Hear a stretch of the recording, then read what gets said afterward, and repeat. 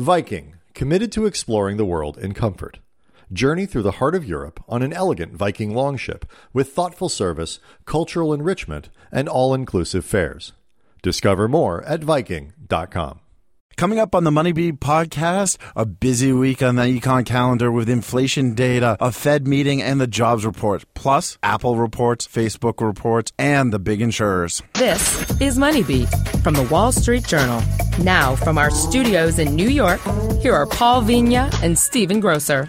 Hello, everyone, and welcome to the MoneyBeat look at the week ahead. I'm joined in the New York studio with Mr. Ben Eisen, and on the phone is from D.C. is econ reporter Eric Morath. How are you doing, Eric? I'm doing great. Thanks for having me. How are you doing, Ben? Doing great. Thanks, Steve. I'm just trying to be warm. Eric, I have to say, like, looking at the calendar for next week, we have a busy week. Yeah, it's going to keep me on my toes. Why don't we just start off? I mean, we can just go through this, Monday through Friday, because Monday we get the Fed's preferred inflation data. Yeah, that we do. We get the PC index, and the expectation is that there's not going to be much change in that after seeing several months of inflation creeping up, finally breaking the 2% barrier, we might fall back below 2%. So, that kind of gives something for Fed officials to think about in a couple days. That's sort of been the definition, I feel, of the economy and the recovery is for every step forward, we have to take a step back. Yeah, absolutely, and it looks like inflation will be no different. Why are they expecting, that it might creep back below 2? Is there any specific reason for that? Well, I mean, when you look at even when you exclude gas and energy, we're expecting a flat reading. A couple different factors. Could be that as the dollar, strengthens, that's making imports, relatively cheaper for U.S. consumers. So that can be one factor. And then the other is, I mean, you've seen all the consumer spending data. We'll get more on Monday with this report. Yeah. We're not really buying things that much, so really hard to pass along those price increases. So it could be a little bit of this weaker consumer spending could be like, oh, wait, the prices went up? Maybe I don't need that. How much of a concern is this for the Fed? Not in necessarily the inflation data, but the consumer spending data? Well, I mean, I think it's a big concern if it persists another quarter. Yeah. I mean, there's a lot of weird factors that probably influence the first quarter, and this data we'll get on Monday is still looking at March, between lower heating bills because the weather was warm and some oddities within the auto industry. So I wouldn't think the Fed's going to worry about 3 months of data, but if we're talking about weak consumer spending 3 months from now, I think we'll have some interesting Fed meetings at the end of the summer. And it seems like at the same time, there's been a lot of talk among economists of have we hit peak inflation here, because it's we got above 2%, but it seems like there are some perhaps forces that could draw it back down. You have sort of pretty tepid wage growth. It's been weak over the last couple of months. I mean, is that something that do you expect the Fed to get more concerned about that? Well, yeah, you're absolutely right. There's no obvious, hey, this is going to drive much higher inflation unless you really saw, wage growth take off in the next few months. So, I mean, to the degree that a lot of Fed officials were saying, hey, we really need to, see inflation get to our target and past our target, and that, we can let things run a little hot. That's going to reinforce the view if you got 1 month over their target and then you slip back down. So that could reinforce the view that maybe, we don't need a bunch more rate increases this year. Like I said, I would give it a couple more months to play out, but that data on the inflation end does not, back up the view that, we need a hike every meeting. Next up is Tuesday kicks off the FOMC's meeting, and Wednesday we get their policy statement. We're not expecting much in that regard, many changes, right? Yeah, no. We're not expecting a rate increase at this meeting. So the main thing will be, let's look at the statement and read the tea leaves and determine whether or not they're poised to move in June. And this has kind of been their MO the last few times around. They have a meeting where they have a statement that they don't raise rates, but like spell out that they will raise rates the next 6 weeks later. So, if that plays out again, we'll be in line for a June rate increase. If they mention concerns about inflation or concerns about a weak first quarter, we'll keep a close eye on that. My guess is they're going to take the view of, let's not read too much into a few months of data. There's some forecasts out there that, the economy is going to grow at a, 3%, 4% rate in the second quarter, which, will make everybody feel that everything's on a better trajectory. So, we'll have to read what they say in May to determine what they'll do in June. Is there any sort of specific language changes that we can, to the policy statement that might indicate one way or the other? Yeah, I mean, I would just look at what they say about the pace of growth in the economy, especially what they say specifically on inflation, especially what they say about the labor market. They're not going to have the jobs report that we're going to talk about on Friday yet.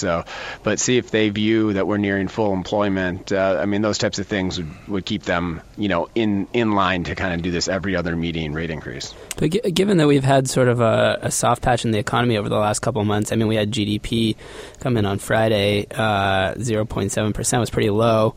Is there anything really that the Fed could point to as a sign of optimism relative to the previous meeting? I think they would look at the employment growth. Of course, March wasn't real strong, but February and January were. So, employment continues to expand. The unemployment rate ticked down in March. So, I think that the labor market is on pretty firm ground. You can feel like they're meeting their mandate there, and inflation, while it might not strengthen further, it's still going to be close to their 2% target. So in some sense, they're coming to this meeting with their two objectives met. So I don't think they're going to take it as a view of a sour economy. I think they're going to look past that weak first quarter, because if you look at the history of first quarters of this expansion, they've pretty much all been weak. So I don't think they're going to worry that much about one quarter of data. Let's skip ahead to Friday, because that's, I think, us on Money Beat's favorite economic data release. It's the jobs report. You've already talked a little bit about the labor market. It remains strong. March was disappointing. A lot of that was weather related. Are we expecting a bit of a rebound in this April one?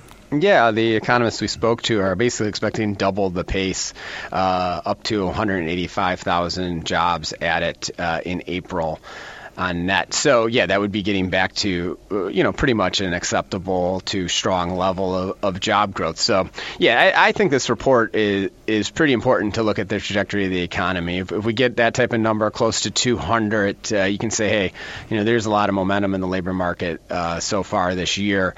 And if you get a disappointment, something that sort of backs up the idea that March wasn't an anomaly and that the first quarter growth, wasn't an anomaly, that's going to cause some concern. So I do think this is definitely like we're standing at a crossroads, and we'll see this jobs report will either guide us to, steady growth, or to concern that, we've hit the peak of the expansion and we're going to start cooling the next couple of years. What about wages? We've seen the unemployment rate fell to 4.5%. We haven't seen much of a pickup in wages. They're gradually climbing, but not I think at a rate that it would make anyone happy. When is there any expectation that we're going to start to see wage growth accelerate? Yeah, the economists that we talked to do expect a little bit better wage growth this month than last month. So I do think that there's some signs of a pickup, but yeah, it's not been real robust, and so it's hard to imagine until you sort of see the overall economy doing better, until you see productivity gains, which have been very weak, and I think the expectation is they could be zero or negative yet again this quarter. It's really hard to hand out more raises when the workers aren't more productive.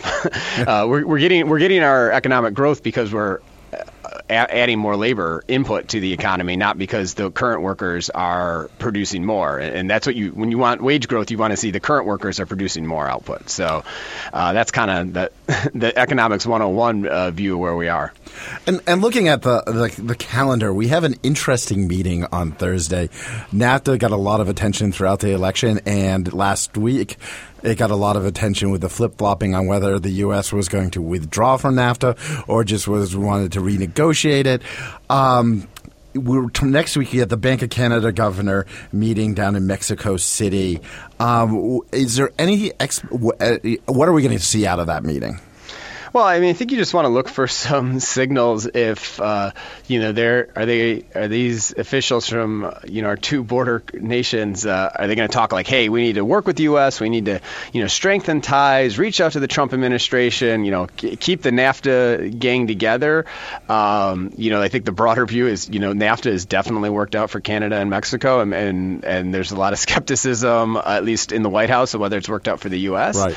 A lot of businesses say, yeah, it definitely has worked out for the U.S. But so let's see if they take the view of how can we strategize to get the Trump administration on our side here, or are they going to take a view of, hey, our two countries together, that's a pretty strong block, and let's talk about how we can work together and work with other countries. I mean, both Mexico and Canada were in talks, as we were until the Trump administration pulled us out, to have a broader relationship with South America and the Asia Pacific countries. So, if they want to, say, hey, we're okay with having closer ties with the rest of the world while the U.S. gets more isolationist, that would be an interesting dynamic. So I'd look to see what the tone comes out of this meeting. Okay. I think that's a good place to take a break. Thank you, Eric. We'll be right back with a conversation about earnings. WSJ Special Access gives you a front row seat to some of the Wall Street Journal's most exciting content, like The Quirkier Side of Life, a new series that features the fun, surprising stories our reporters come across. The chief executive walks 10,000 barefoot steps every day. He recalls stepping on a bee, which put him off earthing for a couple of days, but he got back to it. Check out The Quirkier Side of Life on WSJ Special Access, only for WSJ subscribers. Love tech? Dig gadgets? Then make tech news briefing from the Wall Street Journal a part of your day. The Wall Street Journal. Listen ambitiously. This is Money Beat from the Wall Street Journal. Now, from our studios in New York, here are Paul Vigna and Stephen Grocer. Hello and welcome back to the Money Beat podcast. This is Steve Grocer. I'm joined in the studio with Ben Eisen, and Eric Morath took off, but we have Jeff Rogo joining us. And Jeff, the reason why you're joining us is because there are a bunch of health insurers, or just insurers, reporting earnings next week. That's right. We have the gamut of insurers on Thursday. We have MetLife, Pru, and AIG. It doesn't get bigger than that in the insurance world. I don't know what that means, but it definitely doesn't get bigger. And in your world, because you are the investing editor for the Wall Street Journal. That's right. And so this is like your, almost your Super Bowl, right? This is our Super Bowl and our Passover and my own bar mitzvah wrapped into one fascinating day. No, it's good. Look, it is a really interesting day. There's a lot of fascinating things going on in insurance. We'll go through them quickly. The first and the biggest one is sometime in the next 3 months, Prudential will be the biggest insurance company in the country. Did you know that? Most of you probably didn't. You thought it was MetLife. MetLife is breaking up. They're becoming two companies as part of the SIFI designation. When that happens, Prudential will now be the biggest. That said, Prudential was probably going to overtake them anyway. They made a very conscious call maybe a decade ago to change the way they operated as a business. They are less an insurance company and more a retirement services company, and it's paid off for them handsomely. So that's one thing. The second thing that potentially is more interesting for the industry is while you weren't paying attention, the first quarter was the worst first quarter in 20 years in property and casualty insurance. Oh, wow. So hail, thunderstorms, snowstorms, all that stuff was atrocious. So they're starting the year on a really weak foot. Their reserves are going to be drained down.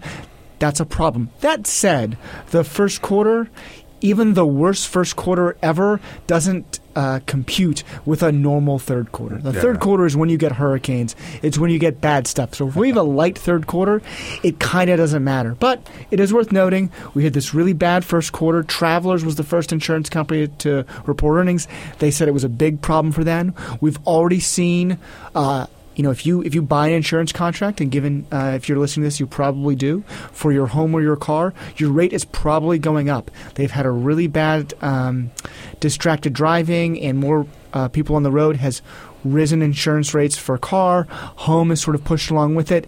If we get more catastrophes with home, you'll see both rates coming up, and will certainly impact your wallet. So what these companies say about what the first quarter was really like will have a material difference on what you pay, even if it doesn't really impact their stock price. Ben, I wanted to bring you in also just to talk overall because next week is we're getting close to the halfway point in the earnings season, and one of the big hopes coming into this earnings season was that could it support the stock market. What have we seen so far? Yeah, I mean, earnings have been really quite good so far this quarter. I think the latest numbers, when you kind of blend those that have reported with the expectations for those that have yet to report, it's expected to be 12.5% earnings growth in the first quarter. So that would be the best quarter. If that ends up being the case, that would be the best quarter since 2011. That said, I mean, it still has to hold up. And as Jeff mentioned, some of these industries might not do as well as some of the industries that have already reported for the most part. I mean, we had a bunch of tech earnings this week that really kind of blew past expectations. You had Amazon, you had Alphabet, which is the parent company of Google. Those both reported great earnings on Thursday afternoon. So, so far so good, but we'll have to see how it holds up. I still haven't gotten over that Goldman didn't do well. Like, I thought that was just what happened every quarter. I know. Now Goldman's sort of getting into that pattern that our economy has been in with a bad first quarter, because last year's first quarter was bad for them. The interesting thing, too, about just speaking about Amazon, I think this was like the 8th straight quarter that Amazon's been profitable. I mean, Amazon, the company that for the longest time has shooed profits to grow and just, spend money. It's like they care about their shareholders and want to drive value and returns. I don't believe it. That's not the way this country was founded. But it's also the cloud sort of like, I think their cloud business has just shocked them in terms of how much it's sort of making money for them. Yeah. I mean, that's true, though I don't think that I'd have to look more closely, but I don't think their profits have been that strong per se. So they've been in the black, but it's been kind of pretty slim profits, despite how big this company is and how ridiculously high the share price has gone in the last year. And that was my a little bit like everyone, to me, at the cloud a little bit is sort of like we got the big data thing and we got the blockchain thing and we got the cloud, and everyone likes saying these things, but do we have evidence that companies are making serious money off of these things and they're not just buzzwords that make a ton of sense but don't make a ton of money? Yeah, I mean, it's probably kind of a mixed bag, right? I mean, you have some of these companies that are like really starting to monetize themselves. You have like Facebook has been doing pretty well, and Facebook and reports on Wednesday. Right. Yeah. And then right. Some of these companies Shouldn't have we yet be to past starting to monetize and making real money at this point, decades into sort of like cloud? When you have a $400 million or $400 billion, should say, market cap, you would think that you would be past that point. Yeah, but look, I'm just a negative person, so maybe I don't see the vision that goes behind a $4 billion valuation of a company that makes like. But now tell me this: how often do you order something off of Amazon? Look, Peter Lynch told us for decades you should invest in the companies you understand, and it's always about like figuring out the business model, whatever. Ultimately, you, like Bill Parcells says, you are what your record is. If you're not making money, I don't care about your future profits. Whatever you are is what you are. That's the way I evaluate it. If you're an 8-8 team, I don't care if you have the world's best quarterback. You're an 8-8 team. So how do you value Apple, which reports on Tuesday? How many products are they selling, or are people buying it? Yes. So there you go. Really, I mean, like they sell many products, but one really is the only one that matters, the iPhone. Right. The other thing that's going on next week, and Jeff, you know a bit about this, is the Milken Conference. Yeah, so next week's the Milken Conference. If you don't know what the Milken Conference is Michael Milken, who was the man behind Drexel Burnham, then went to jail and then came back, and he starts this conference that does everything from political leaders to business and finance to entertainers to the Milk Institute does a lot for cancer research, so it's also got doctors, and it's basically got anyone who you would recognize their name anywhere goes to this conference. And so 4 days. Including our bosses. Including like 7 of our bosses, who are all going to give wonderful speeches, trust me. Yes. I'll expect my bonus Brilliant, next week.